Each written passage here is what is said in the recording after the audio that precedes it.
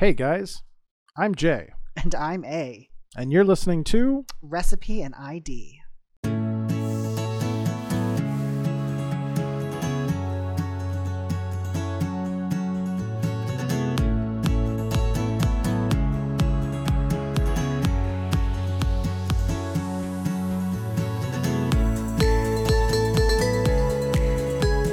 Hey guys, thanks for tuning in. I'm Jay, and this is A. and we are here to bring you episode number 2. So fun. Yes, we are quite excited to be continuing this adventure. Before we get started, you're obviously listening to us on your favorite platform for podcasting. But if you could go like us and review us on iTunes, it helps us get up in the ratings. And that would be helpful. It gets other people to see our podcast on the suggested page, and it would be really useful. You can also follow us on all of the social medias. Yeah, that's all the social medias. That's at Recipe and ID. So it's the @ Recipe ANDID. So it's on Facebook, Instagram, Twitter. We also now have a TikTok, which is the same thing at Recipe and ID. If you want to watch any of the recipes that I'm making, we might have a few little behind the scenes stuff too. Yes. So today's episode 2. A is going to be continuing on, like he mentioned in the last episode. He's going to talk about White Castle today. My case today is going to be about the Herrera family and the murder of Deputy Vernon Martinet. Ooh, that should be really interesting. Yes. Exciting. I've never even heard of this one, so. I hadn't read it. I hadn't heard of it until I started researching. So like Jay said, and if you guys listened to our first episode, you know that last week we started with firsts. So I did start with A&W Root Beer, which, like I said, my preference is that A&W Root Beer was the first food chain in the United States. Like I said before, a lot of my research was limited to the United States. So if any of our listeners out there are from outside of the country and have any other insights on other food chains that may have come beforehand or that have been around for a while, I would love to hear about them, and I would love to do some research and understand them a little better. So for those that don't know, my part of the podcast, we're going to go over food and kind of the societal complexities of in our society. So this week, I'm going to talk about White Castle, primarily because that is what everyone believes is the first true food chain in the United States. I hope that I've proven somebody wrong in their head or their beliefs, but if I didn't, that's fine. We'll talk about White Castle today, which is always good. I freaking love White Castle. Right. So Jay is really excited to test this recipe that's at the end of this episode. So I do finish all my parts with a recipe. I hope that you guys enjoyed the pulled pork recipe from last episode. We did post a video of me making it that week, and I did make a little sandwich. It was very tasty. So we will also be making a recipe for this one. I'm not going to tell you this one until the very end, though. This one's a really good one. But he's not wrong. I am extremely excited about it. So, A&W was established in 1919. White Castle was established in 1921 in Wichita, Kansas, which is actually very close to where A&W started, Lolita, California. There's just Nevada in between the two of them. So they're actually relatively very close to each other. Okay. Though, I mean, obviously that's spatial. I mean, I think Kansas is bigger than the UK. So yeah, that's obviously based on where you're at.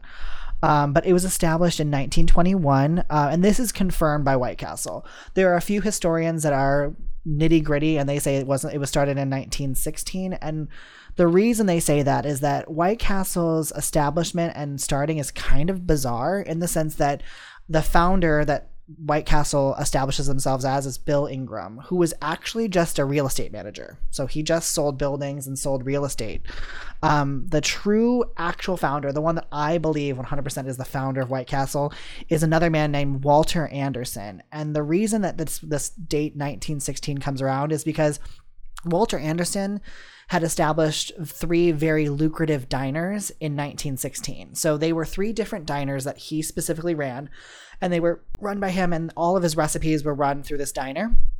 He was also the one that came up with the idea of the 5-cent burger, which everyone knows that's what White Castle is known for. They're little small 5-cent burgers, right? So to say that Bill Ingram is the founder is really kind of shady. It's throwing some shade at someone there.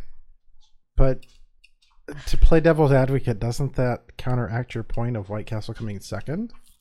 It would if Anderson's 3 diners were part of the White Castle chain. They're not. Okay. They were completely separate. They were separate businesses. Gotcha. So no. None of the 3 ever became White Castle. Castles. No, they were 3 separate diner franchises.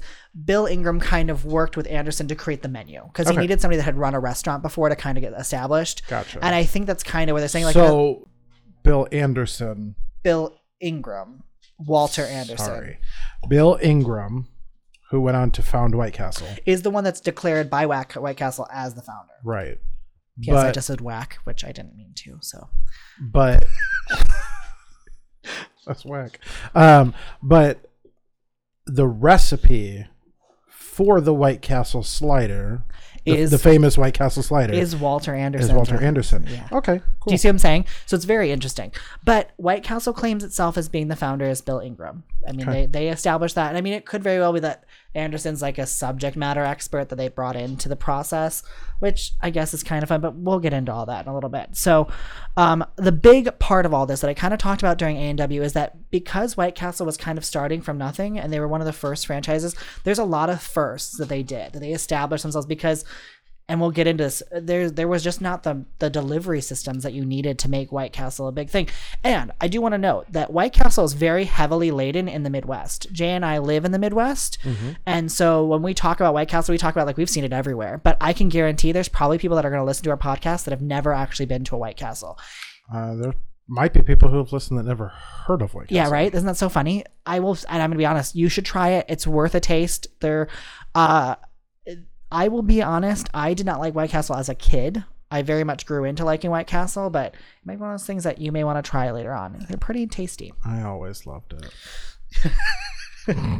So to kind of preface my whole story is that what people need to understand is that in 1906, a book called The Jungle came out, which if you've ever worked in the food industry, you've heard of the book called The Jungle. Most people nowadays have probably never read it because it was a very historical, established historical novel for the time period. So it doesn't really have a basis nowadays, but it was an insight on the poor packaging procedures and sanitary business practices of meat packing. It's why like ground beef and ground turkey became super, super not common in marketplaces.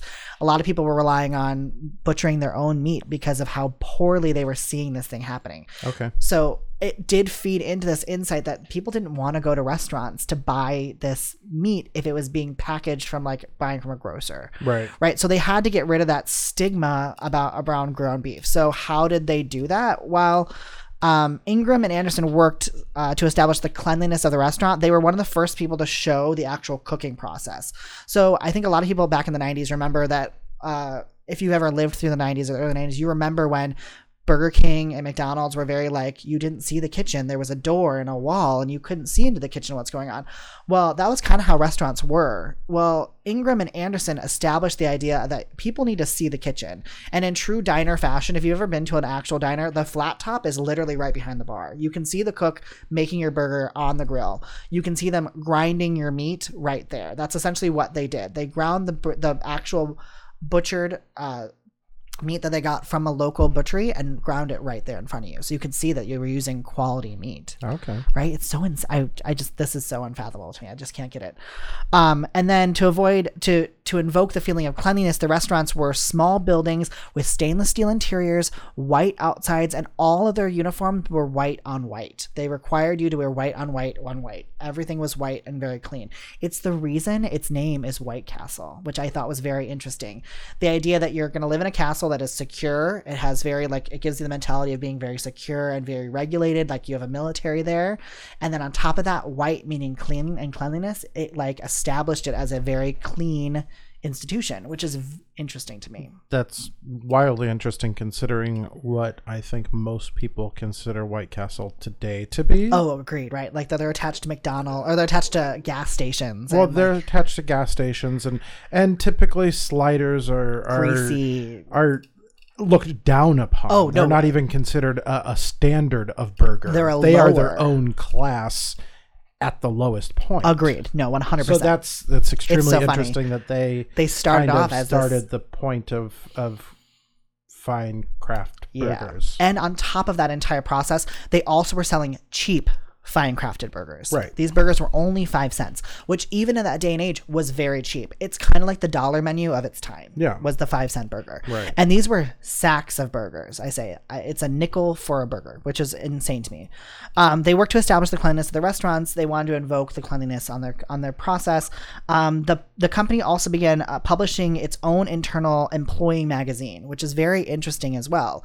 So it was established in 1921. In 1925, it came out with this magazine that would get to other employees to see it. And the reason they did that was they wanted to contribute to the company personnel, like feeling that they were invested in the business they were working in. So a lot of times these promotional announcements included like 25-year milestones, retirements, and similar items of interest, like arranged of the geographical areas, like when they opened new businesses in certain areas, they knew about it. There was a publication about it. If you made it in the company for 5 years, you were in the newsletter that everyone that was ever part of the system saw. Okay. It really created this mentality of that you owned a part of the company without owning a part of the company, right? Right. And so I did talk about this a bit. Well, and I imagine it would make the employees feel valued and appreciated. Invested. It really did. Yeah. It really emotional investment, not even, I mean, obviously not financial investment because they don't own any part of the company, but the emotional investment itself would push you to work harder. And I think that was part of, we talked about it last week, but White Castle's not a franchise. They don't sell out these businesses. They're every White Castle is owned by White Castle. It's not owned by some random person. It's owned by White Castle. Right. So they had to create this, I don't know, this relationship with their employees to make them feel like they were gratitude, that there was some kind of investiture to what they were doing, right? Okay, so the company began publishing these newsletters, and then the bulk materials were contributed by the company's personnel. It was really popular. So not only were the people inside the business, they then started having them posted to customers. You could read about employees that were doing these amazing things around where these businesses were popping up. Now, it's established itself very heavily in the Midwest. So Kansas, Ohio, Illinois, Indiana, and Kentucky are the most heavily populated of White Castles, which is very interesting to me because where we live, we see it all the time. And I just assumed it was a regular staple, but when we get to the numbers, you'll see it's really honestly not. I actually assumed it was a regular staple in the way that McDonald's and all of them are. Yeah. And it really wasn't until one of my best friends moved out to Arizona and mentioned that they didn't have one. Yeah. And then, like a year ago, Arizona built its first White Castle. Right. So she was very happy. But I didn't realize it wasn't widespread until even like maybe 2 years ago. It surprised me until I did my research. I was really, really shocked, to be completely honest. Now, what I want everyone to kind of wrap your head around is that prior to this, there was literally no fast food. They did not exist. So these companies that were trying to open up in other areas, if you wanted to have a standard menu, you had to provide the ingredients for that standard menu, right? If you wanted a standard motif or standard style, like the uniforms, the paper hats, the smocks that you wore, the gloves that you wore, if you wanted it to be standard, you had to provide it, right? Otherwise, any Joe Schmo on the road could come in with a different white shirt that's not the white shirt we want you to be wearing, right? They could wear a different type of paper hat. They wanted consistency. They wanted to build that mentality that what they were establishing was an establishment, right? Right. So this is where it kind of gets into this weird process. So in 1932, Ingram started up the subsidiary of Paperlin. I can't say this word. We're going to say what it is. It produces the hats and other paper materials used in White Castle. So it was a massive paper manufacturing facility that then distributed these paper materials for them to use because it didn't exist before this. And when did they do that? 1932. That's interesting because I know McDonald's, I used to work at McDonald's. Yep. They moved into producing their own things because it was more financially responsible for them and it gave them the ability of quality control. And I thought and had been taught that they were the first ones to do it. But it seems like White Castle was, at least in the paper and uniform style product. And this is where it's very interesting. Remember that whole conversation we had yesterday about last episode where we had the conversation about franchises, right? Yeah. McDonald's was the first franchise to do that, which is why they can say it that way. Okay. But legally, they were not the first Right. restaurant to do it. To come up with White that Castle was the idea. first one to do. From everything I'm researching, White Castle was the first one to create their own standard Paperland products. And to kind of preface this entire thing, this Paperland company that they use provided to other fast food restaurants that had begun starting up at this time frame, right? One of the other things that I kind of wanted to bring up, because this is also first franchise, trademarking was not common. So restaurants that were called restaurants, they didn't have trademarks. You didn't have like the trademarks you're seeing today, like McDonald's and Burger King, that have the little trademark or registered trademark after their names, right? So when White Castle began to get like really heavily popular, there were hundreds, and when I say hundreds, I mean, I looked it up, there was somewhere between 162 to 104 or 162 to 200 restaurants that stole the idea of White Castle and used their name or a version of their name to produce their own products. So what would end up happening is you'd have things like the White Clock or the White Cabin or the White Cap, right? Or My mind just went to the White Shack for some reason. yeah, and things like that. I mean, there were tons of different versions of it, and they were very similar, and they did exactly the same thing. So, I mean, think about it day and age today, right? You have like TJ Maxx and Home Goods and AJ Wright. They're all the same umbrella company, so you can kind of find the same materials at each one. Right. But depending on where your location is, you're not seeing those. Right. Well, that's what everyone started assuming. They assumed that this restaurant was part of White Castle, but they just didn't want to use the same name. They wanted to be something different, or they wanted to do something different with it. Yeah, so it was just kind of insane. So that kind of unlike A&W, which had a huge increase in the 30s, White Castle had a more reserved one. It did kind of still expand, but their big, massive overhaul was in two processes: the paper distribution and the steel distribution. So another company that was established was in 1934. They created the subsidiary of Steel Buildings that manufactured movable, prefabricated steel frame structures with enameled interiors and panels that could be assembled at restaurant sites. So essentially, it was like your prefab shops that could be assembled into the set that you needed to do. There are 17 other fast food restaurants that used the steel building company that is owned by White Castle and its subsidiaries, which is so interesting to me. It is. Right. Well, in 1933, Anderson, the cook, officially sold his half of the company. He was out of it. It's thought that this was because of Ingram's insistent on closing two of their locations. And the really sad part about that is that the one location that was being closed was Anderson's first location, the Wichita location in Kansas. And really, truly, to be honest, they haven't really gotten their footing back in Kansas since the closing in 1938. That's unfortunate. So it is unfortunate. And unfortunately also it kind of it damaged the relationship between Anderson and Ingram pretty heavily. And I mean, you can understand that. You opened this restaurant, you had put all your investments into it, and then your partner's like, no, we have to close it. We're not making money. So, which is sad. And it, unfortunately, it's their flagship location was the first one to close, which is kind of sad.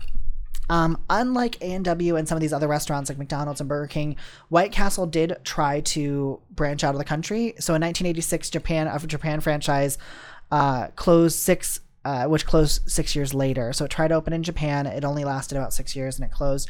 It never really took off. It wasn't really the thing. The fast food market in Japan is just not really the same as the United States. The fast, cheap food is not really recognized by them. They really do take appreciation in the amount of time it takes to make their food, which is why anybody who would look into that fast food market can see that it probably wouldn't work in that kind of structure. In 1989, Malaysia opened 7 restaurants with a goal of opening 20 by the end of the year. There's no record of what happened with the Malaysian markets because generally, as I said before, these aren't franchises, but when you go international, you have to franchise. Many international companies have unions that you build into, which are built out of franchises. So they kind of had to franchise a bit for some of these. All the establishments were closed by 1998. Now in 2017, there was an open White Castle in China that is doing very well, and it's the only outside of the United States White Castle that is currently operational outside of the United States. So all attempts to enter the market in Canada and Mexico were limited in 2015 by the release of the frozen slider. That's the only really market that they can get out into in those countries. They just don't do well, unfortunately, and I'm not 100% sure why.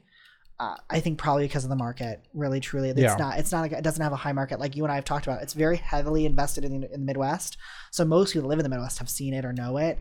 I think it's just not a known name. Like I think people just don't know what it is, and it's just not marketable, especially when you have the same thing you can get from McDonald's or Burger King. But it's not the same thing. It's not. I know, it's so tasty. Okay. So fun facts. I already said this one. White Castle is not a franchise, right? Right. All the stores are corporately owned. The only one that is technically a franchise is the one that's in China. Okay. And it's because of the union requirements for China. It was the first restaurant to run coupons in local magazines and newspapers. So essentially it was 5 burgers for 10 cents. It was one of the first restaurants to run coupons. Holy cow, that's a cheap burger. Right? I know. So cool. I mean, it's a cheap burger now. Yeah. It still was an inexpensive burger then, but not as inexpensive as It's still it a is pretty now. cheap burger. It's been noted as the most influential burger of our time, as it established itself as the first cheap and easily mass-produced burger/slider. This is actually from a magazine of 2017. So it really was influential because it established the chain of command of how a franchise should function without actually being a franchise. I still just find it wildly interesting that it's the most influential burger of our time. And again, in the Midwest, it is considered the like garbage of the food industry, right? It's and the fast food industry. It is so funny, right? And most people, when you tell them you're going to get White Castle for dinner, they're like, "Oh, okay." So you want to feel disgusting for the next 3 hours? Cool. Right? And it's widely considered to be hangover food. Oh yeah, like, no, 100%. You get drunk at a party, go get some sliders. somebody sober drives to go get sliders. a crave case, right? Right. No, the For 30 burgers in a cardboard box for $20 or something crazy. I love it. Like So that. feeding off that one. So if you guys don't know, the sliders come in small little boxes. So essentially they were wrapped for the first 10 years of operation. They were wrapped burgers. So just like you would have any burger at any like McDonald's or Joe Schmo restaurant, they wrap it in paper. Well, the sliders buns are steamed and the burgers themselves are like quick grilled. Mm-hmm. So the buns don't hold up to wrapping. That's what makes them so good. Oh, they're so good. And the buns didn't hold up to that quick kind of wrapping, so they put them in the boxes. That's why they have these little tiny baby slider boxes they go into. The boxes that look like castles. They do, and they advertise those as building blocks for small children, which is both disgusting. You can't. I mean, I use them as building blocks every time we get White Castle because I can't eat any less than 10 sliders in a sitting. So I build little towers, but I would not give them to children because the bun is so steamed that it leaves remnants and things. Yeah, inside of it. And then you have the quote onion quote bits that are in there. Yeah, no, that's a mess. Yeah, it is a mess. But I will say that the original casings that they had were much more embellished. They were much more like kid. Oh, I'm sure. Kid size. Yes. So they were kind of cool. But it was how they advertised them in magazines and newspapers. It was very funny. That is fun. So also another kind of fun thing is that Anderson is cited as the inventor of the hamburger bun. The inventor of the slider is the inventor of the hamburger bun. It's mind blowing. I know, I can't even wrap my head around it. That was my mind blowing. That's really interesting. Right? I did not. I mean, I don't know a lot of this information because not many people sit down and research fast food chains, but even still, that's wildly interesting. It is wildly interesting. So just like we talked about with A&W, they have 625 locations. So just to give you an estimate, White Castle only has 377 locations, and they cross 13 states. So the current state lineup that has these fast food restaurants currently are Chicago, Cincinnati, Columbus, Dayton, Detroit, Indianapolis, Las Vegas, Louisville, Lexington, Minnesota, specifically St. Paul, Nashville, New York State, and then New York City, New Jersey, Pennsylvania, Phoenix, and St. Louis. Louisville and Columbus are their two mass manufacturing facilities that make the steel and the paper goods, and they're their kind of central locations. So yeah. So most popular item on their menu, you can guess it. It's their slider. Fish nibblers. Oh, the slider. The slider. Yeah, the original slider. And the slider with cheese, which is very popular as well, though I will tell you. That's a travesty. Yeah, Jay is not happy with the they were one of the first burger restaurants to allow optionable burgers, which people don't realize. Like, you either got standalone, you remove things, but you couldn't add things to it. It was not very common. Some notable upgrades that White Castle was the first ones to do: jalapeno, cheese, and then ketchup and mustard, which is very interesting because they don't come standard. They usually, just so you guys, it's a bun, it's their grilled onions, the burger, and the bottom bun, and that's what you got. And a pickle. And a pickle. Yeah, there is a pickle. Comes with a single pickle. And then they do have a sauce called the Everything Sauce. So if you ever go to White Castle and you want ketchup and mustard, just say Everything Sauce on it. It is delicious. It's like this weird combination of ketchup and mustard that is so good. And then what do you think the second most popular item on their menu is? Fish nibblers. It's not fish nibblers, though it is a very popular item. It's like number 4. I would say nowadays probably their chicken rings. That is the second one, and the chicken ring slider. They do have a chicken ring slider. They also have a chicken breast slider, just so you know. Chicken rings are made from white meat and dark meat. Chicken breast is just the chicken breast slider. Their chicken rings are superior. Their number 1 most popular item in 2018. What do you think it was? 2019. I'm sorry. 2019. I have no idea. The chicken and waffle slider. I didn't know that, but I'm not surprised. I'm not either. So some other really notable, interesting. Chicken and waffles made a big. It did had a come huge out in the. I'm not even gonna call it a comeback because it was never widely popular. But yeah, that made a big coming out in that. The chicken and waffle slider was probably one of the other popular. A chicken parmesan slider. Loaded French fries. You can also, just so you know, you can add bacon crumbles to literally everything on the menu. There's not a limit to what you can put bacon crumbles on, which is very interesting. If I wasn't such a purist, I'd put it on my burgers. But that's I'm a purist. So yeah, that's you. You order them straight up, nothing else. All right, so I'm gonna get into the recipe part of our talk now. So for those of you who have not heard of this, there's a thing called White Castle slider stuffing. It is life-changing. It is a life-changing experience, I'll warn you.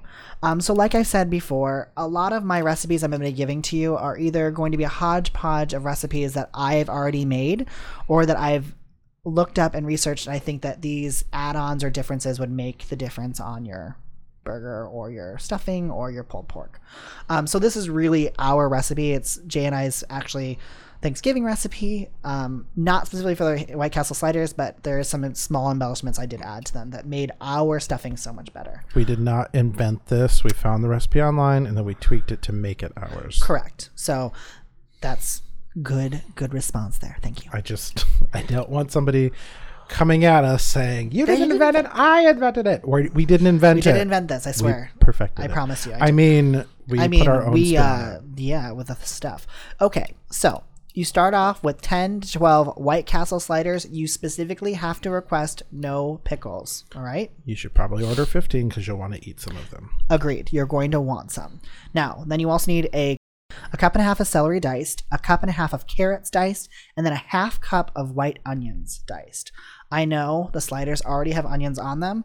I'm going to warn you that most of those onions are going to disappear when you make them into the stuffing because they're just going to dissolve because they're already cooked.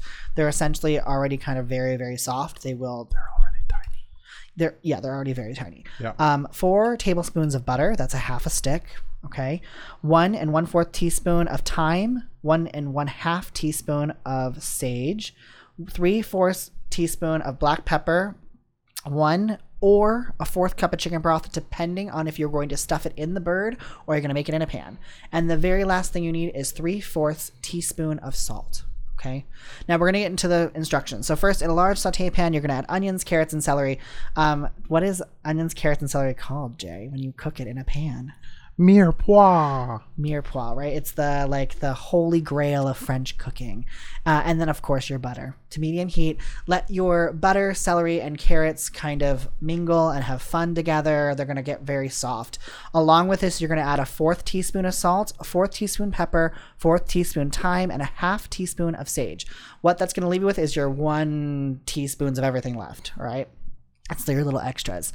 And let the veggies mingle. They're going to get soft. So now cook it on saute on medium heat until the butter is completely melted. Veggies are fork soft and onions have become translucent. You do not want to overcook these people. They're going to cook again in the oven, so please don't worry about it. If your carrots aren't fully soft yet, they're going to go in the oven anyway, so don't stress it out too much, okay? Now, In a large mixing bowl, you're going to tear apart your sliders into, I say, roughly about quarter-size pieces. Nickel, dime are a little too tiny for what we need them to, about the size of a quarter. You can use a knife, but what fun is that? Tear it up with your hands. It's way more fun. Okay. Now, combine the sauteed veggies and the sliders into a mixing bowl. So mix them all together. Coat everything in 1 cup of chicken broth and toss well until the liquid is pretty much absorbed. You should have some liquid over it that you can pour over the top when it goes into its pan. In this section, I pour a tablespoon at a time. So don't do too much. Because if you add too much, you're going to get the top all wet and the bottom part won't get wet. So make sure you toss it in small amounts at a time. And most of the time, I know when we make it, the sliders themselves, like Andrew said, the buns are already steamed. The onions are already cooked. So it's already fairly soft. So you don't need a lot of that liquid to soften it up. No, this is really just to get the buns and the meat and everything kind of gentle and kind of incorporated together. So when you're doing this whole, and then you're going to add the rest of your seasoning. So the rest of your seasoning is going to go in at that point, and then with your liquid, and then add to a 9x12 casserole dish and bake at 350 for 35 minutes, or until your top gets crispy and brown and your bottom part is still soft and squishy like everyone likes their stuffing to be. Now, if you are preparing this in a bird, you're going to follow all the same instructions that I gave you from 1 through 4. But before you add and you combine your sauteed veggies into it, you're going to tear everything up and mix it all together. But you're only going to use 1/4 of the chicken broth. If you use all your chicken broth, like your full cup, your stuffing is going to get very, very soggy because there is liquid from the bird. It's going to end up in it. I am not a bird stuffing person. But if you are, go right ahead. I know it's tasty and it is delicious. I'm a bird stuffing person with traditional stuffing, but White Castle stuffing has to be separate, right? It just has to be separate. It's its own dream. Yeah. So I will say it makes about 9 cups, enough for about 10 to 12 pounds. A 10 to 12 pound turkey. Now allow 1 slider for each pound of turkey, which will be equal to about 3/4 cup of stuffing per pound. So if you're making a much larger bird, make sure you buy more sliders. Okay. Now, remember, keep your belly full because this is going to do that for you. I promise you. It is delicious. Right? So Jay and I have had this stuffing before. Do you like it? Do you like the stuffing? I know you love stuffing in general, so I'm probably asking the wrong person. I mean, I feel like I've already given this opinion like 12 times throughout this whole thing. But yes, I love this stuff. No, I really, this stuffing was a game changer. My sister's mother-in-law had brought it to a Thanksgiving I had, I think even like a year or two before we met, and I had it for the first time, and it truly was life-changing. I am one of those weird people who loves White Castle at any time, as much anytime, anywhere. And a common thing with White Castle, people, their bellies don't react great to it a lot of the times. There's a reason it's called a slider, but yes, we're not going to get I'm not going to get too far into that. But the reason for that, actually, and I don't know if you know this, Andrew, but growing up in the Midwest, I, of course, figured this out because I'm so obsessed with White Castle. The onions that are on your burger are not actually onion. It's cabbage that they've diced up and then use onion powder on. Nowadays, I'm sure originally it was onions. It was, and to kind of elaborate on it a bit, it is still onions. Mm-hmm. They are dehydrated onions and cabbage bits. So what they do is they do take onions. It's about a 3-to-1 ratio. So 3/4 onion to 1/4 cabbage. They add it together and they mix it together and they dehydrate it. Now, the ratio that you're going to get on your burger could be different depending on what they do and how they hydrate them, because for those that don't know, cabbage floats and onions do not, especially when you're rehydrating them. They take a bit. So if you're scooping from the bottom or you're not draining it properly, you're going to get a ton of cabbage on the beginning ones and bad ones on the bottom. In general, there was a time when they only used cabbage with onion water seasoning. That was for a small time. I think it was like 10 years of marketing. They did do that for a bit. It's not, like I said, these restaurants don't like to give away their recipes very well. So that this kind of stuff is only if you've worked there or you know what they do you really kind of get this information. So they don't really say that why they stopped doing or why they changed back. A general understanding is that for those that don't know, in the mid 90s and early 80s, there was an onion shortage. So we had a small... it wasn't a drought, but it didn't allow our mass quantities of onions to be produced that they were. So because of the raising market, they changed the ratio to be more cabbage than onion. I will say in the 2000s time, it did get back to being its 3:1 ratio, but we don't really know. They really just send you a bag and you rehydrate it. Right. So- But my point in saying that, mentioning that, was that they get a bad rap because typically, if you are a person who eats cabbage or knows or has enjoyed cabbage, you know that cabbage can make you very gassy, and it does not fun things to your belly. It's very similar to prunes in that regard. Yes, it helps things and I think that's flow. where White Castle got a less than desirable reputation. Agreed. But I have an iron stomach, so I enjoy White Castle all the time. So much. Anytime. And I do every not have, time. well, I guess I have an iron stomach too, but not do in the now. same. I do now. But yeah, so Yeah. that is the cider recipe. I hope you guys get a chance to try it. Like I said, I will be posting some of my recipes and how I make them on TikTok. So if you want to follow us on TikTok and see how we made it and see how we enjoy it, I'd be so happy for you guys to check us out. And don't forget that you can find all of A's recipes on our website, www.recipeandid.com. There is a recipes tab, and they're all there as PDFs, so you could print them out and put them in your own cookbook. You can use them from your iPad, however you do your cooking. And I do add a few small tips and tricks to all my recipes just because being a home cook, I do know the kind of preface that kind of comes from working with a recipe that you don't know. So I do try to give you guys some help there as well. So, but we're done with my part. We're going to move on to our serial killers / investigation / crime / True crime. yeah, true crime. That's the word I'm looking for. The thing that I have no idea about. Yep. Excellent. All right, so today in our true crime section, I'm going to be talking about a fallen police officer and a family of killers. Ooh, this is going to be fun. I don't know if fun is the word I would That's probably the use. wrong word. In my mind, it's fun because I'm learning something, which I do thoroughly enjoy. Yes. So in the mid-afternoon of June 30th, 1988, Ooh. Oh. it's the day I was born. That's how I started my research, and I was like, well, let's see, because I couldn't narrow anything down, so I was like, oh, let's look and see what happened on my birthday.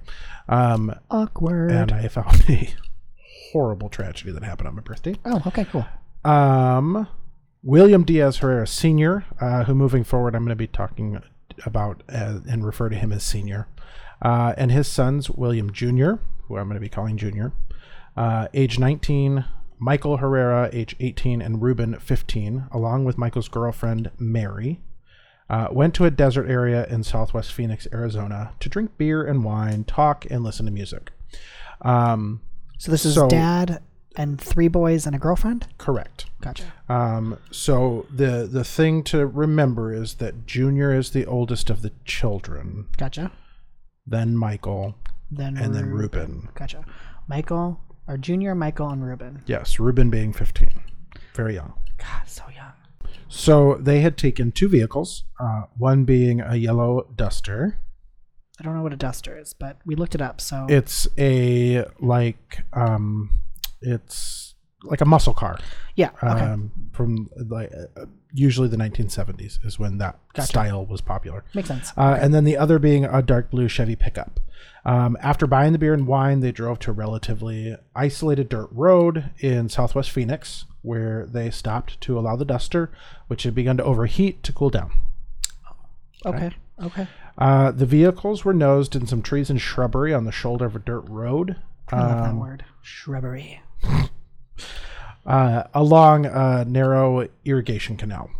Once parked, they began drinking, listening to music, and talking.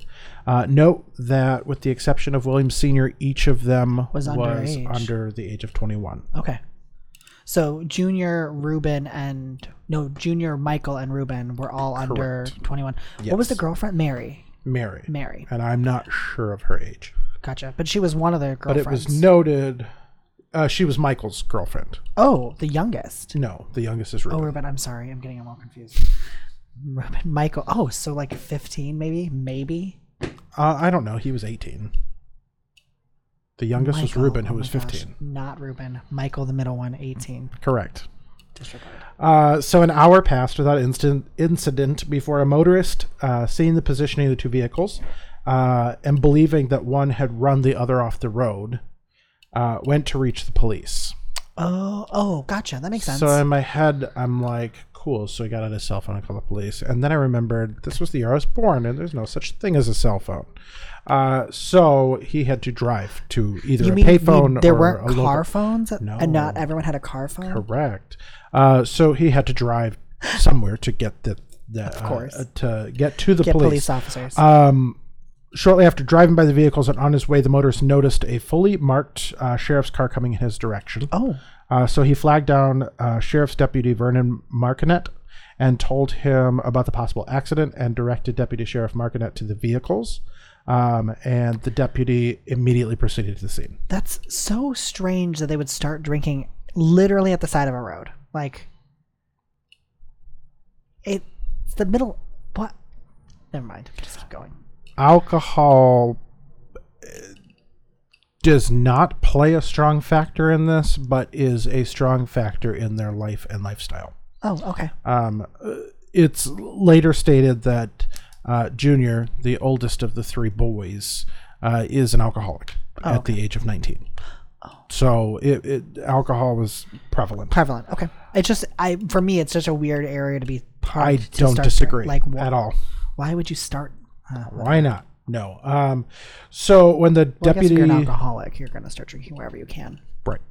And they were going there to chill out. They were listening to music. They were talking. Yeah, but that wasn't where they were supposed to be. They pulled off the road to cool down the one car. True. So it wasn't like their end point. But while they're waiting, oh, gotcha. Might as well celebrate. Like drink a claw in the back seat. Like you do. No, we don't. No, we don't. Anyway, when the deputy arrived at the Harris's location, he radioed that he had encountered a blue Chevy pickup and a yellow Plymouth Duster, like I mentioned, and approximately 4 males. After radioing this in and parking his car behind the two vehicles, so he made sure to park to where the two vehicles couldn't get out easily. Oh, gotcha. Okay. He approached the family. I'm sorry. Deputy Marcotte, quoted in court files as a big, strong man dressed in full uniform, got out of his car and he approached the family and asked if there was a problem. Michael, the middle son, responded that the Duster had overheated. The deputy then asked everyone for identification. Reuben, the youngest son, produced an ID, but Michael told the deputy that he had no ID because his wallet had been stolen. Junior had said that he lost his ID. And when the deputy asked the senior for an ID, senior became belligerent and stated that he knew the law and that he had done nothing wrong and that he, quote, wasn't going to show any fucking ID. Oh. Yeah. Oh, that's a choice. Yeah. So the deputy responded that if senior refused to show his ID, he would have to book senior. Just so everyone knows, one does. You are required to show your license to a police officer. I appreciate that people think you don't have to show them, but it's your identification. I'm not going to get into that. No, that's probably not true. The deputy then walked senior over to their patrol car and placed him in the back seat.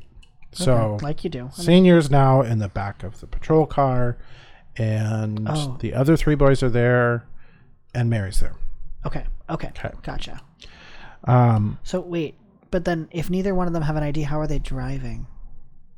They're driving without an ID. You don't have to have an ID in your hand to start a car. No. They shouldn't be driving. I meant but from a police officer standpoint, who's going to drive the vehicle? Correct. Gotcha. Okay, I see where this is going now. Okay. So after placing Senior in his patrol car, Deputy Marconet told Reuben to stand close to the back of the sheriff's car, and he did so, Reuben being the youngest. Okay. Deputy Marconet next asked Mary, who was sitting in the pickup for the vehicle's registration.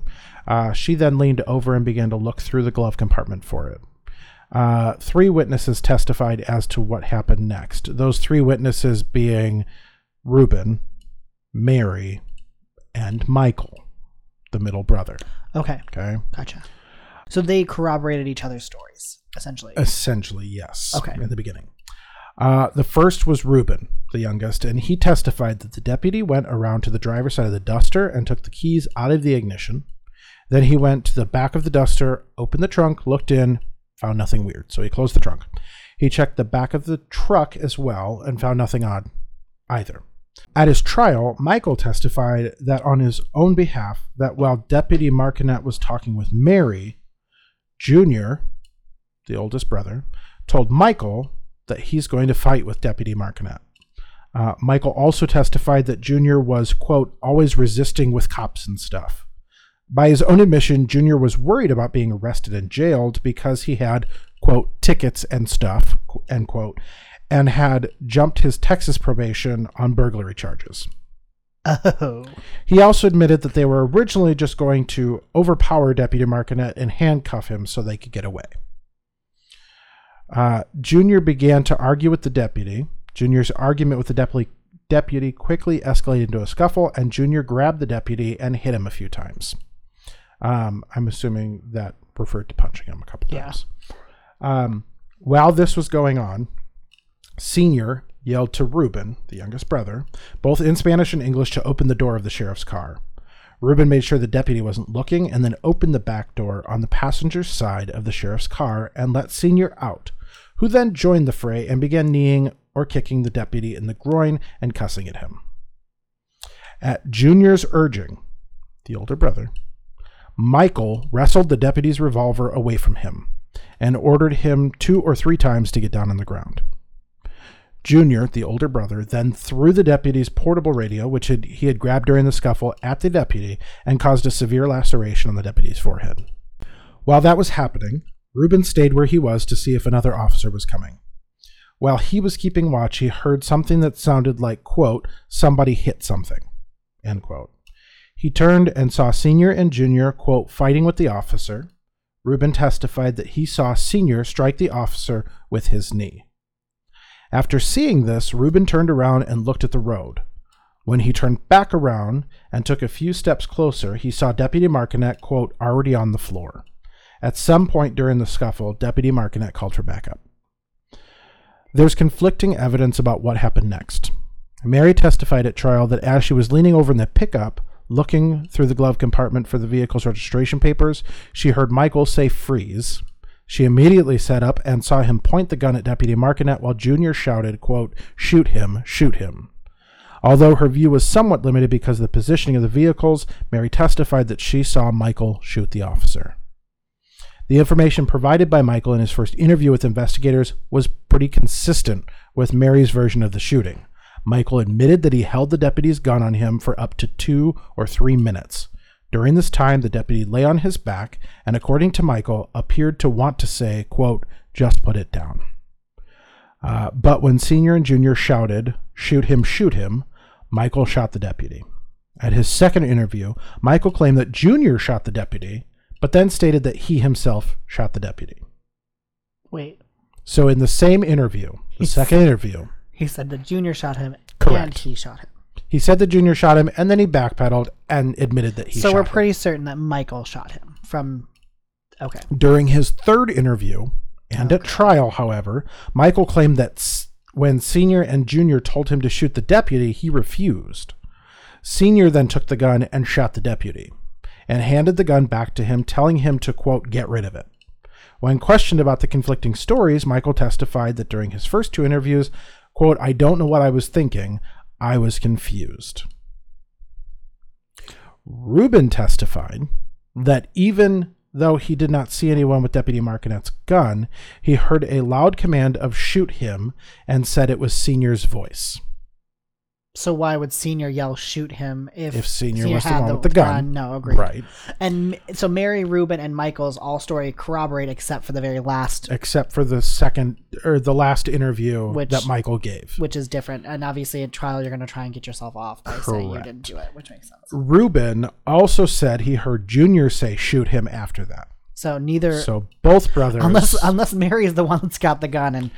Right, but Mary's still in the truck, according to everybody. No, I know. It's just... So Mary does not have the gun. Mary does not have the gun. Okay. Clearly, Mary doesn't have the gun. Ruben testified that after, quote, kind of a little long while, quote, he heard the sound of an explosion like a gun going off. A lot of what I found were from the Supreme Court filings. On each of the brothers, and I kind of just brought those together to create the singular narrative. from each one of those. And according to Junior Supreme Court hearing filings, at this point, Deputy Martinet was laying on his back, and Michael was pointing the revolver down at him. Oh, so Junior corroborates that Michael had the gun as well. Correct. Okay. Junior told police that Deputy Martinet had his hands in front of his face and was pleading, quote, "Oh, please, don't."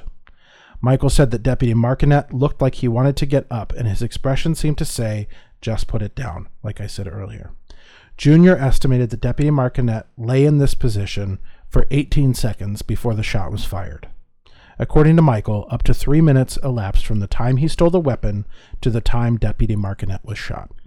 So Michael still corroborates that he stole the gun. Correct. Okay, so that's still in the Yes. in the washer of Yes. gray water. Well, at this point, there's not a question to anything. It's just Michael saying he didn't Which okay. in his final testimony. Did Senior testify at all? Yes, Senior was the one who Senior said that He was the first one, the first testifying. Okay, I must have just missed that. No, okay, all right, that makes sense. actually I think I get on that in a minute. Okay, Sorry. Okay. No. Junior then told Ruben to drive. Oh. So as they escape in the yellow Duster, so Ruben went to the driver's side where he found the keys on the ground by Deputy Martinet's leg. He picked up the keys, jumped over the deputy's body, and backed the Duster into the sheriff's car. Can you imagine being a 15-year-old having to jump over a dead body? No, but I'm also like, throughout a lot of my research, I was like, man, this poor Ruben, wrong time, wrong thing, da-da-da. And then I got to this point where he jumped over the deputy's body to get to the car. Like, I know he was an imminent threat because his brothers are terrifying, but still, like, it's all that. And you're gonna get a little frustrated later. So okay, all right. It's just I can't even fathom that. No, I can't either. So he jumped over the deputy's body and backed the Duster into the sheriff's car, and then he, Junior, and Senior fled because the Duster. Remember, the car stuck. Sheriff's car was placed so that neither could leave easily. Yeah. So then Ruben, Junior, and Senior began walking. I'm sorry. So Ruben, Jr., and Sr. are now in the Duster escaping. Wait, I thought Ruben ran the Duster into the patrol car. Correct. To leave. He backed it up to get out. And hit the sheriff's car and then took off. Gotcha. Okay. Yeah. Later, the Duster had 2 blowouts of its tires. So Ruben, Jr., and Sr. began walking through the desert to escape. Sr. told Jr. and Ruben he couldn't go on and they need to keep going. Michael and Mary fled in the pickup truck. Okay, I was going to say, where are Michael and Mary? They immediately picked up Michael's brother, Tony Huerta, from work, and Michael told him, quote, "I shot a cop today." Okay. End quote. So there's really not a question as to did Michael shoot Michael shot the cop. The officer. There's little to zero doubt at this point. After returning to the family's apartment, Michael hid the deputy's gun in some bushes.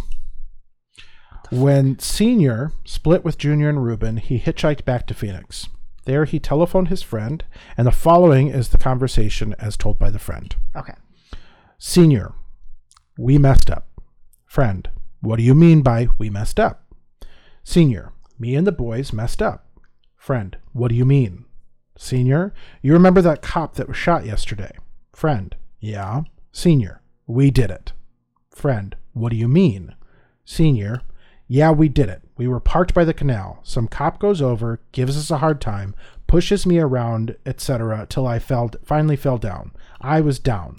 One of my boys did it. I think it was Michael, but I'm not sure. Okay. Right there, we already know there's a lie because Senior never fell.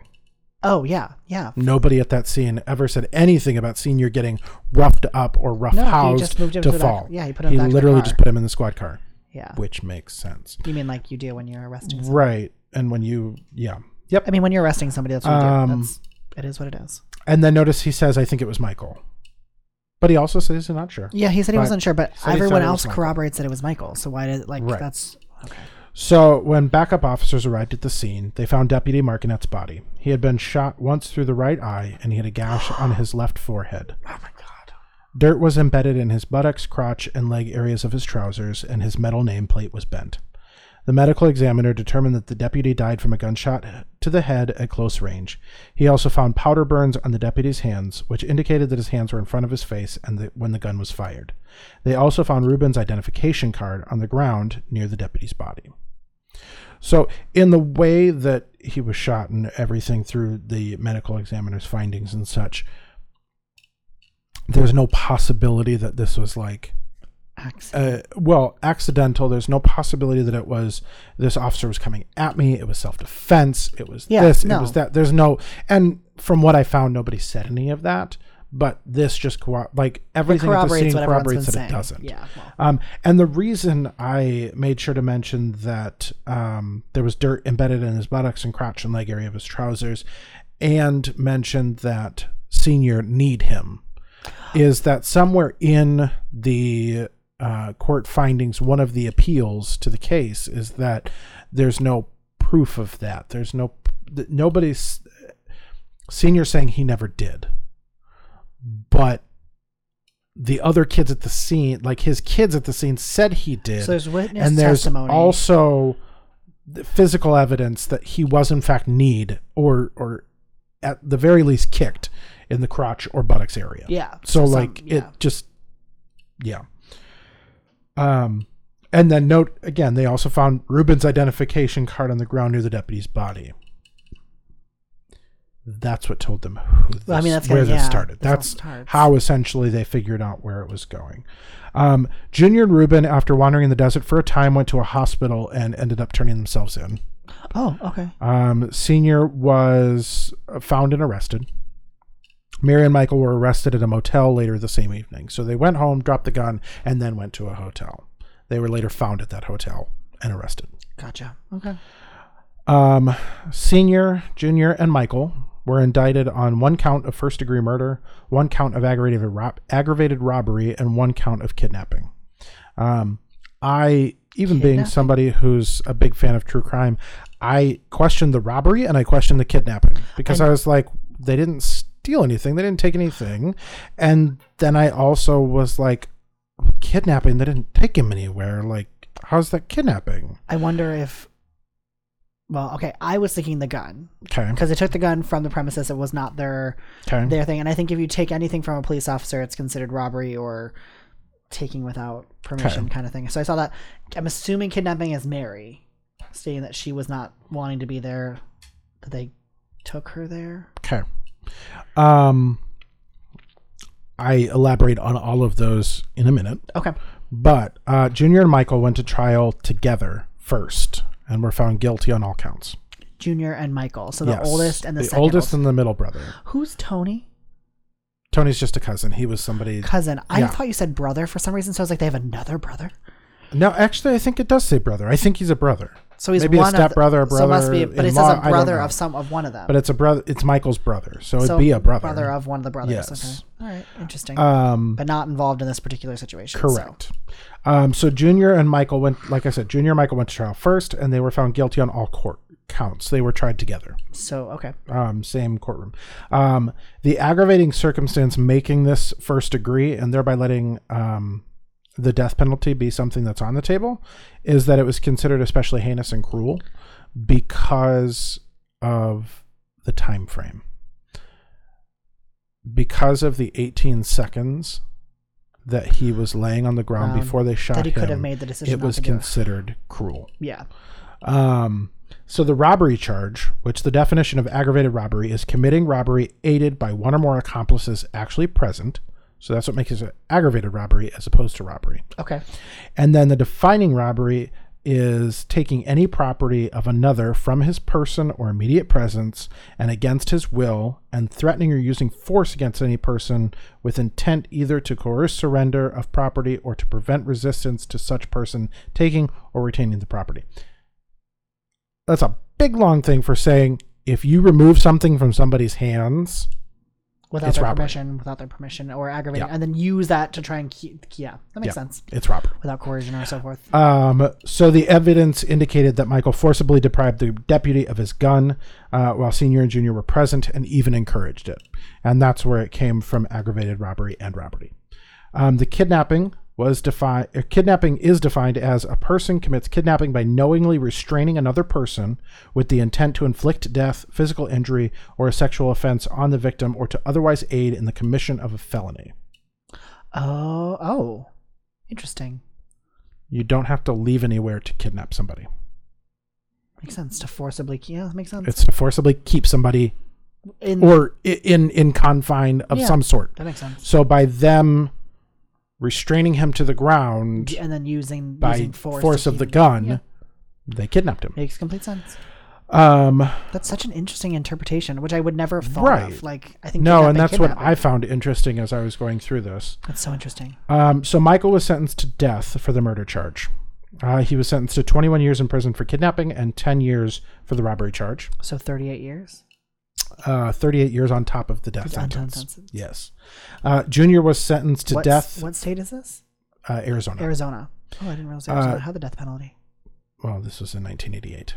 Oh, okay. Junior was sentenced to death for the murder charge. He was sentenced to life in prison for the kidnapping and 10 years for the robbery. Wait, I'm not sure. How did Junior get life in prison, but Michael didn't? I'm not sure. Was it because he's the one who escalated it? Could be, but Michael's the one who shot him. That is true. That's true. But I guess shooting him has nothing to do with the kidnapping, and maybe because it was Junior's idea, because he had said, "I'm going to fight him," and said, "Shoot him, shoot," and people corroborated that process. Right, makes sense. Okay. So, and then he got 10 years for the robbery. Ruben also faced murder, aggravated assault, and kidnapping charges. He got murder? Yes. Interesting. But he entered into a plea agreement and pleaded guilty to kidnapping charges in return for his testimony in Senior's case. It's interesting that he still got murder and had to corroborate, especially if he didn't get murder. But what I'm saying is he had to turn it, but they had to take murder off the table. Do you know what I'm saying? Like, correct. They took it off the table. Which is interesting though, because he turned himself in also, which is very interesting. Usually when you turn yourself in. So did Junior. Yeah, but Junior also contested to the fact that he was, that's true. I guess you're right. I mean, Ruben was just as involved in the murder. Had he not let his dad out, would it maybe have not escalated as quickly as it did, or correct to where it was? That's true. Could there be a different outcome? There might be. Agreed. So Ruben was eventually sentenced to 10 years in prison for kidnapping. Okay. For the kidnapping charges. So he was 25. Something like that. Yeah. 26, 27.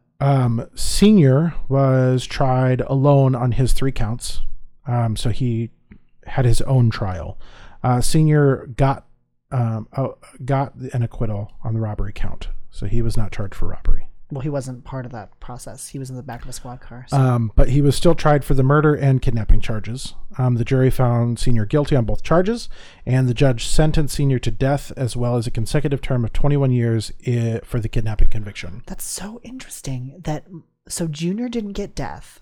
No, Junior got death. Oh, I didn't all realize. 3 of them are sentenced to death. Oh, I didn't realize that. Okay, I missed that part. Okay. All 3 of them. I thought for some reason Junior. All 3 of them were sentenced to death and then also got jail time. Okay. All right. Okay. So from what I could find in the aftermath, we're going to fast forward. So that was 1988. That was the trial. Yep. Their Supreme Court things came through in 1993. Everything was upheld through the Supreme Court. Oh, okay. Death penalty, the kidnapping charges, there was nothing disputed by the Supreme Court or changed by the Supreme Court. Okay. And then fast forward, Senior died in prison at some point in the last 31 years. Okay. I don't know when. Gotcha. I could not find it. I scoured. Junior's death sentence was vacated in 2002 due to mitigating factors. So his age and his alcohol abuse. Oh, okay. Because he was 20 years old and was an alcoholic. They were mitigating factors that could have contributed to his mental state and rationality. Which could have but it got commuted to life in prison. And from what I gathered on a Facebook post I found, because I'm a Facebook detective, Deputy Marconette's wife stated that Junior died last year. Oh. In prison. Oh, okay. And that was in June of 2020. Wait, so he would have been. Well, he would have been 19. He was 20 years old. He would have been 50-something. 50-something? That's such an early age to die. I mean, but prison's a little bit different on all of us. So Michael's sentence was also vacated Well, I think that had on to be the the abdication same of mitigating factors because they were in the same court trial. Okay. And he is serving life in prison. Okay. He still lives, but he continues to be up for parole every 6 months or so. And he, so far, has been denied every time. Family of Deputy Martinet and fellow officers and friends continue to attend the parole hearings. The FOP, which is the Fraternal Order of Police chapter in Arizona, regularly shares when his parole hearings are in order for people to attend and to support him not receiving parole. And thus far, that has been successful. I don't even know if that's necessary. I don't even know if the parole board would consider it. Yeah, I mean, they might, but I think it's fantastic that even 30 years later, you still have people showing up to these parole hearings to make sure that 100%. That is exactly what it should be. I also found a remembrance post from June of 2020 on the Maricopa County Sheriff's Department Facebook page, in which somebody had commented about the parole and the fact that it comes up every time. And if you want to know when it is, here's how to find it. Come out and support us. I'm there every 6 months, this and that. I believe it was an officer of some sort, but not anything. No named or something. Right. Yeah. Well, I mean, he had a name, but I don't have any reason gotcha. to give the name. And Deputy Martinet's wife commented on it, thanking them for sharing this and bringing it to attention on that person's post about the parole. Gotcha. Okay. So she's still actively... She said she had thought people had forgotten about her husband. And when I read that, it legit broke my heart. Oh, yeah. And that's precisely what I want to do here. Is I want to make sure we're remembering the victims of senseless crimes. Nope, agreed. This being the most, not the most by any stretch, but it is absolutely senseless. There was no reason. Yeah. Other than they had committed crimes in their past that they were on, not the run from, but one of them Junior had skipped probation. So he was on the run, and why the dad couldn't just give his ID, hang out there for a minute. I'll never. Did the dad have any other pre-existing? I couldn't find anything. Okay, I'm trying to think of a reason why you would be so. I mean, I'm sure. Well, or why you'd be so adamant to not show your ID. But in the 1980s, they didn't even have internet. It wasn't like he could run his ID. No, he would call it in. He would have called it in or something, and it may not have brought up anything from Texas at that point. No. But like, and this particular story was really important to me because just a little bit of history. My dad was a police officer for 20 years. He was a detective for 20 years, and he was a probation officer for 20 years. So a lot of history in law enforcement there. I have friends that are in law enforcement. We actually have quite a few friends that are police officers or that work in the police force, which is always very interesting to. And the people I know are stand-up people, and they're respectful, and they are the right side of the law. Yeah. They're the good side. And this is unfortunately a shadow on. But Deputy Sheriff Vernon P. Martinet was 51 years old. He was a patrol officer from the Maricopa County Sheriff's Department for 19 years. He was only 1 year away from retirement. He had a wife, Mary Ann, and 4 children, Debbie, Teresa, David, and Ronald. He was often regarded as a practical joker and a funny guy. A quote I found in a newspaper article about his memorial was, quote, "Vern was always there when you needed him. Each person said they could count on him," end quote. And that was shared by Deputy Ken Gaberry, one-time patrol partner of Deputy Martinet. Deputy Bruce Omuth recalled him as, quote, "a nature lover who enjoyed camping. He felt more at home in nature than inside, and that's one of the reasons he liked to work on the road." End quote. He's memorialized in many ways that I found, especially on several Arizona law enforcement remembrance sites, as well as fallen officer sites throughout. When you Google Vernon P. Marcotte, those are the sites that come up. And if you guys want to see links to any of these, we will have this on our Facebook page and our website. When we get a chance, we'll show it in a reference section and about section for each one of the episodes, just so you guys can try and find them. We really do want to open the eyes to these I say horrific events. Some of the things we're going to cover probably won't be horrific, But a majority of them kind of are. And but this one is I mean, and pretty, and it's always said there's no such thing as a victimless crime. yeah, agreed. So there's always that. I just wanted to share some of the remembrance quotes that I found on these pages. People can comment on them and say these quotes for things. And one of them was the Arizona Law Enforcement Academy in Phoenix commemorates the sacrifice of Deputy Martinet with a 10K run by each academy class. The halfway point of the run is the spot where Deputy Martinet's life ended, and each class stops there to leave flowers and pause in remembrance. It's a very touching, unique, and fitting tribute to our fallen brother, and that one was left anonymously. And then another one I found was, quote, I stumbled across this site today and read the comments and reflections. I was overcome with emotions and tears while reading the posts about my father. What struck me the hardest was the guilt the gentleman who flagged him down and others felt. It's important for me to tell you that this was not your fault. What happened was caused by a murderous family with no regard for human life. I pray you find peace, and for what it's worth, know that you are forgiven. And that was Debbie Buckley, Vernon's daughter, and that was left in July of 2020. Well, that's just beautiful. So that is. So it just tells me that it's still very active and he is still very much remembered, because actually the gentleman who flagged them down found that post, and there were several posts by him on this remembrance site that I didn't want to share here. Well, and I didn't even think about him. Like in my mind, he didn't even run across. Right. Even in the slightest. But again, another victim of a crime. Yeah. I mean, and to truly, and not necessarily a victim who was killed, but a victim who had his life ruined. When you read the post that he had left, he struggled for many, many years before he even revealed that that's who he was. He testified and everything in that, but family members of his didn't know that he had witnessed this. And one of his his niece is actually part of the Phoenix Police Department, and she made the connection, talked to him and made the connection.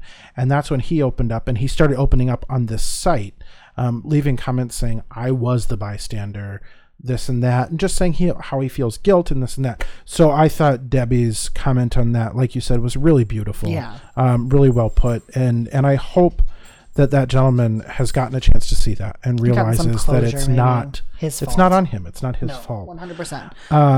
And then there's a lot of others from fellow officers, partners, sheriff's employees, expressing their love, respect, and gratitude for Deputy Martinet. And now I'm hoping he can be remembered here in this medium as well. Yeah, which that's what we're going. That's our goal. Yep. So that was the story of Deputy Martinet and his unfortunate death, and the family that just made impossibly poor choices. And I do have some photos of Deputy Martinet that we'll be putting on our Instagram. As well as a photo of William Hurd Jr., the oldest brother. I could not that I did search because I want to have the background that you guys want to have as well, but I could not find photos of Ruben. I couldn't find photos of Michael. I couldn't find photos of Senior. There, nothing. So, well, I mean, and that's... And honestly, I'm fine with that. So I will have the photos of William Hurd Jr. and then, of course, the photos of Deputy Martinet on our Instagram and Facebook and stuff like that.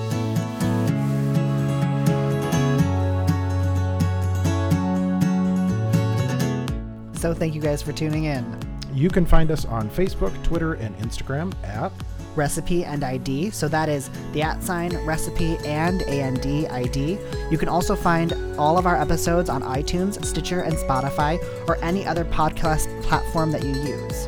You can also visit our website, www.recipeandid.com, where you'll find all of our episodes and recipes featured in the show. There's also contact information if you'd like to reach out and suggest a topic. So keep your bellies full. And don't be a criminal.